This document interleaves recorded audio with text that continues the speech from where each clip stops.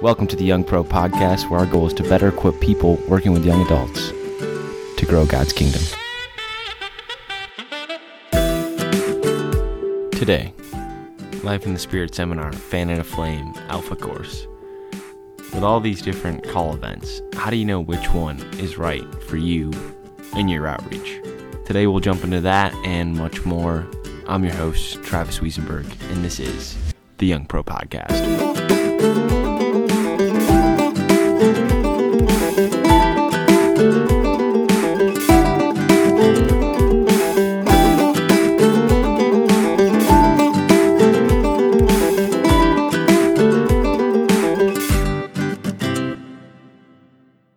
Welcome back to the Young Pro Podcast. Today, me and Mike are talking about knowing which call event we should do. Mike, welcome back to the show. Great to be back.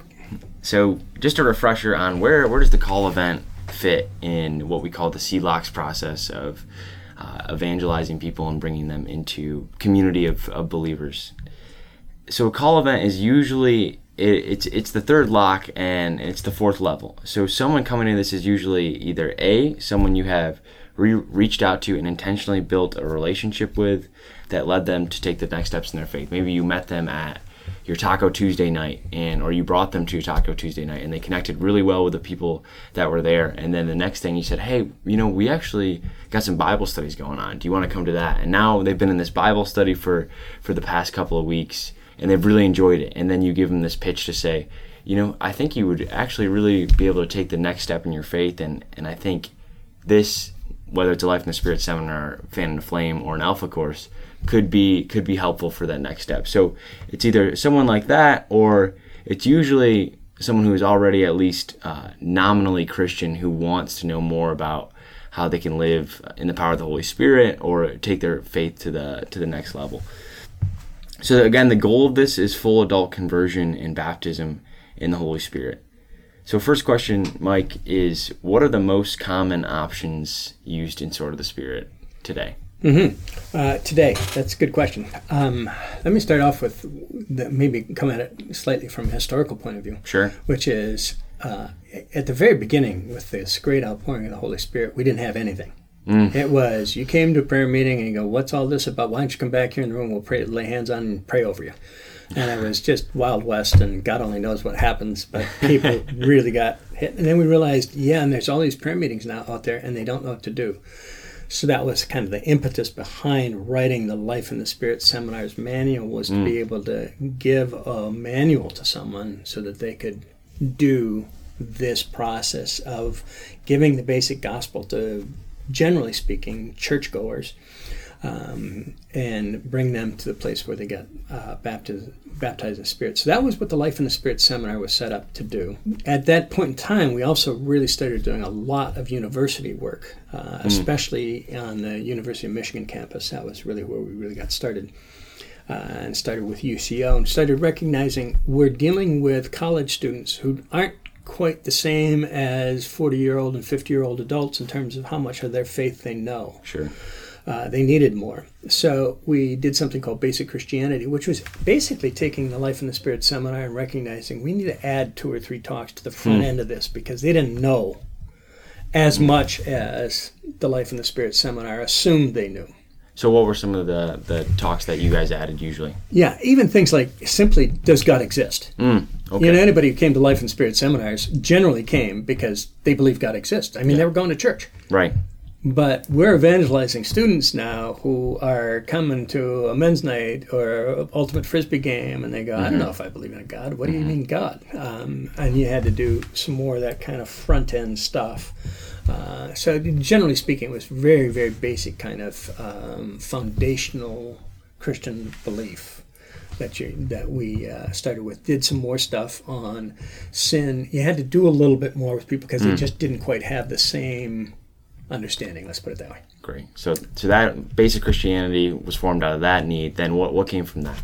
Okay, so then interestingly, historically, after that was the development of Alpha, which happened in the early 90s. And it was very similar in the sense that they were recognizing we're trying to evangelize people who don't go to church. and therefore we need to do more of the evangelistic process for seekers. And that became much more one of the terms, was people are really seekers. And recognizing, in our YPO work, we're doing C-level events. We're actually looking for seekers, or potential seekers even. So they did more stuff on the front end. Alpha Course is longer than the Life in the Spirit seminar was, because again, they had more stuff on the front end. But they also were a little softer on the baptism of the Holy Spirit. So this whole charismatic renewal thing that broke out was just people coming and saying, wow, this is wild and really different. And how do I get that experience? You got prophetic gifts, and you got healing, and you got praying in tongues and all that kind of stuff. They're keying in on that thing. Alpha was much more, how do you help people come into a faith in Christ, get an experience of the Holy Spirit, and get them into church. Okay. Their outcome was really oriented towards church, whereas the Life in the Spirit seminar was really oriented towards you encountering the Holy Spirit and getting baptized in the Spirit. And a good thing. And then Fan in the Flame is kind of like, how would I put it, the most flexible tool of all. Because Fan and Flame is whatever you need it to be. Yeah. You can do a lot more of the front end stuff, or you can do less of the follow-up stuff. You might just end with, okay, we prayed with people. Life in the Spirit seminar did 2 follow-up talks. Right. So it was about, now, well, where to from here? Well, you got to start praying and reading your Bible, and et cetera, et cetera. And all the churchgoers would go, okay, yeah, well, that makes sense. Yeah. Whereas somebody who's come from almost nowhere just gets baptized in the Spirit, and they go, now what? Right. You need to help a lot more than just say, well, start reading your Bible and pray. And then you might want to come and look at our community. And you could go right to that, but now you can't. So yeah. Okay, so those are the differences. Okay, so there's a good couple of differences there. I actually was just reading recently through the Life in the Spirit seminar manual, and I was, which I highly recommend. You can easily find it on Google if you just look up Life in the Spirit seminar. And Steve Clark made a comment pretty early in it, and I'll just read it for us. And it says, as we begin to work in the Life in the Spirit seminars, we have to be prepared to acquire that spiritual craftsmanship. We have to turn to the Lord and let the Holy Spirit give us the wisdom and ability we need to build well. We cannot be careless and negligent, expecting the Lord to fill in for our neglect, saying the Lord will take care of everything.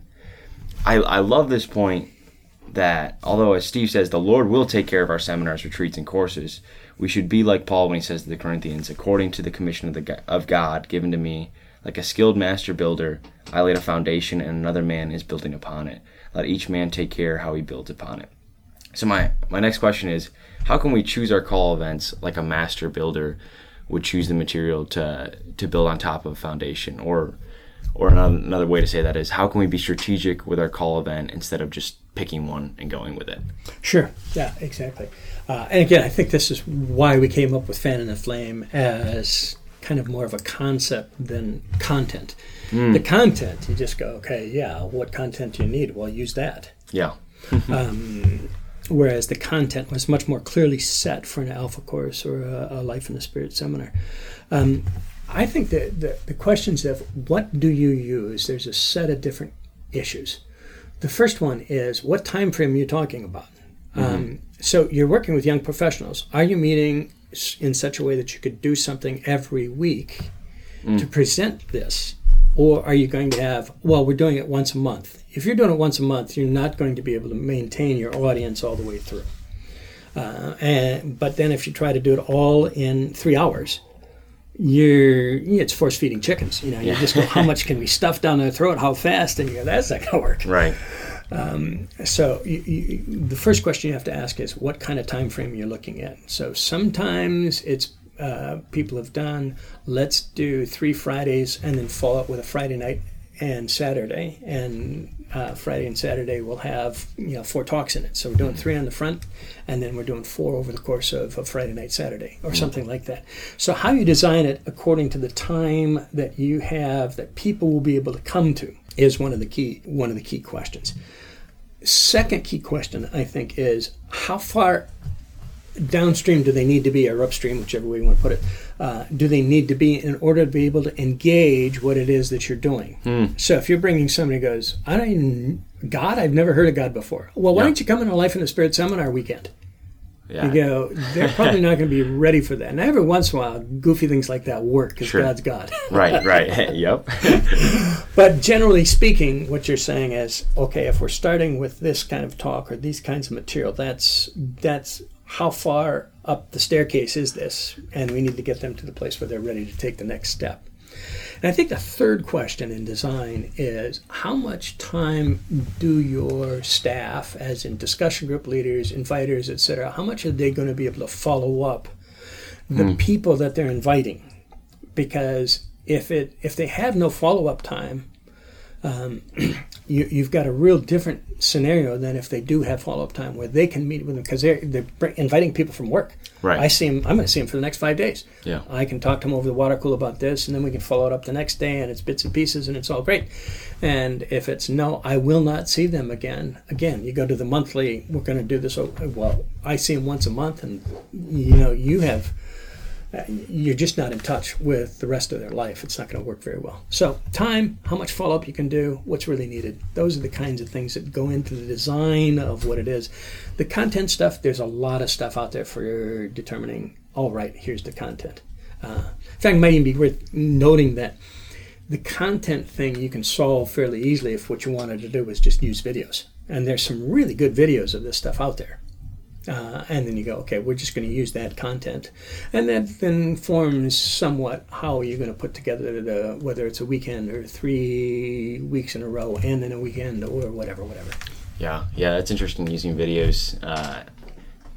Do you think there's any other added bonus to using a video? I know for some of our smaller chapters, maybe putting together a Life in the Spirit seminar when they only have 5 people on their team, that's just a lot. That's a lot of work for 5 people to share that load.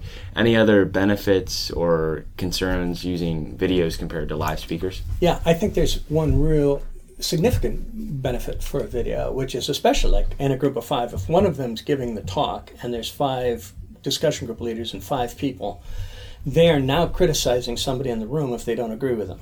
Yep. Whereas if you show a video, it's, well, what did you think when he said this and this and this? And one of your 5 that are on your team might say, well, I really like this point because I think it's so important for somebody to understand this about God's love. And then somebody else might say, well, I really didn't get the part where he said that we're all sinners. I don't think of myself as a sinner. It's a lot tougher if I'm sitting in a group with 11 people and one of them just gave the talk, and for me to say, oh, I don't think I'm a sinner. Yeah. I'm not going to say that. Yeah. So some of it is it puts it out there objectively. It's quickly, the preparation time is a lot shorter. So I think there's value to doing video. There's also value to doing stuff live because you learn the content better and you actually learn how to be a better speaker. So those are of value, but I think it's perfectly fine to go with the video approach. Great, yeah. So next question, I guess, would be what we know a little bit about the differences, but what are the common key characteristics that make these call events work? Yeah. Well, obviously, one of the most important one is that God actually does what God does. Amen. Yeah. And I think it's really important for us to go in with faith that God does what God does. One of the things I always find this funny, when I went to my first Life in the Spirit seminar, they talked about expectant faith. I had no clue what that meant. I just go, I don't even know that I can say what faith is, much less expectant faith. But now, when you've had the experience of the baptism of the Holy Spirit, you start to begin to believe, I know God does this stuff, and I'm expecting that to happen. And I think it's helpful for us to be able to look back and say, we've been doing Life in the Spirit seminars or variations thereon for years and years and years, and God always shows up and does this great stuff for folks. We can go in it with a real high level of faith that God really does want to do the transforming work through His Holy Spirit that we proclaim. We proclaim it, He does it. That's just the way this works. So it is very good to have that as one of your key foundations. Obviously, prayer goes with that. You got to have those. If you don't have those, you're not getting the job done. But I think there's a set of human dynamics that are important, and one of them is what happens in the first 10 seconds when someone comes in. Interesting. First impression reality. Yeah, they walk in the door, and you go, if they feel welcome and they feel like yes, I could be in this environment comfortably, they're going to be doing a lot better than if they walk in and go, uh-oh. Yeah. So hospitality, can I take your coat? Do you know so-and-so, et cetera, getting them, it's that first couple of minutes that is real critical. But I think that goes back to the stuff that we've been saying all along, which is establishing an environment well. Yep. If you establish an environment that makes people feel comfortable and that sense of belonging, that's going to make a huge difference in terms of people just feeling like they fit. So. And I've seen those first 10 seconds are critical for what we've been saying, Genius for Friendship, inviting them to, pretty much start a friendship with the other people in the room, having that you just came here. Like, have you met John or have you met Stephen? Oh, well, what do you like to do? Like, oh, you're huge into mountain biking. Have you met Caleb? And just those first 10 seconds where they feel, oh, I just walked into a group full of strangers, and you can capitalize on that to say, all right, I'm actually going to be very intentional to make them feel like these are quickly becoming my friends instead of quickly becoming more and more strange to me. Yeah, exactly. And I think that ties into another one, which is the who's leading the seminar. It's really better to choose somebody who's probably got more of an extroverted personality than an introverted personality. As in, extroverts have a way of getting around a room with 20 people in it and meeting all 20 people in a half an hour. Yeah. Whereas an introvert will go deep dive with one person for half an hour, and it'd be really, really a good conversation. Right. But that doesn't set the environment, doesn't set the tone in the way that an extrovert does. It's the kind of the classic youth worker thing. What do you want for a youth worker? Everybody wants the cool extrovert. Now, the introverts actually have ability to move a whole set of people further along, and that's really, really important. But for upfront leadership, you do want someone who's winning, easygoing, makes people feel at ease, and probably somebody who's able to do it consistently, that you're not popping somebody new up that what do I think about this person? Yeah. Unless you've got a lineup of, Joe DiMaggio and Mickey Mantle and Babe Ruth, I'd go with one rather than a bunch or a smaller group of people to make that environment and that focal point work so that people go, I'm comfortable, he's back up in front, and I'm not trying to get to know somebody else new here. So I think sometimes, a lot of times, consistency can build comfort, which then can allow for the building of trust to happen, and having the same person up there, it's especially setting the tone as we're all in this together. I'm here to kind of guide us through for the next 7 weeks. I've seen that really put a lot of people at ease by just having that same person go through it. So what are some of the relational dynamics? Any other key characteristics that we should be having in our call events? I think there's a couple of questions still that are worth looking at. One is if you have testimonies. Testimonies can be really good because what they do is they personalize the content. Now, often a good speaker uses personal stories and illustrations in it, but having somebody live in the room that's saying, this is what happened to me when I got prayed with for the baptism of the Holy Spirit, when you're about to pray with people for the baptism of the Holy Spirit, makes it living in the room. The same kind of thing if you're giving a talk on repentance and forgiveness, having somebody who can say, hey, this is what I experienced when I went through a Life in the Spirit seminar. It was the first I really understood that I could be forgiven, and when they prayed with me, I really experienced great forgiveness, and boy, that really was important. That kind of thing, having testimonies that are really sharp, they're focused on the content of what you're presenting, can really drive home some of the material in a way that even a good talk doesn't. Because people aren't going to argue. I'm not going to argue with you about your personal experience. If you really felt forgiven, I'm not going to say, no, you didn't. Of course you did. You're going to win me, etc. So I think the testimonies are a critical piece. Obviously, how a discussion group goes as well, because you're going to have discussion groups in it. Right. And if people are feeling like, okay, awkward, you go, oh, that's not going to work.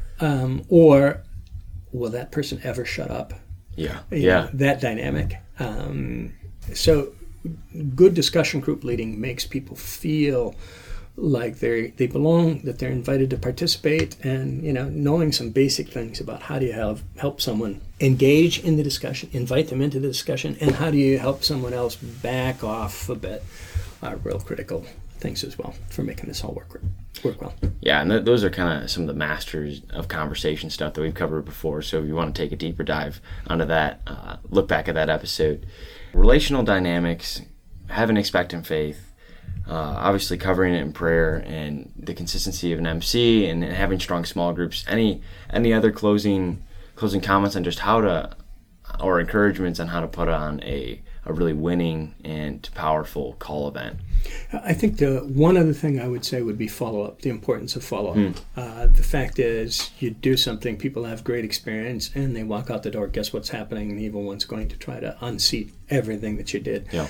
Therefore, having a strategy to follow up everybody that came to this fairly quickly. Who's going to be talking to who?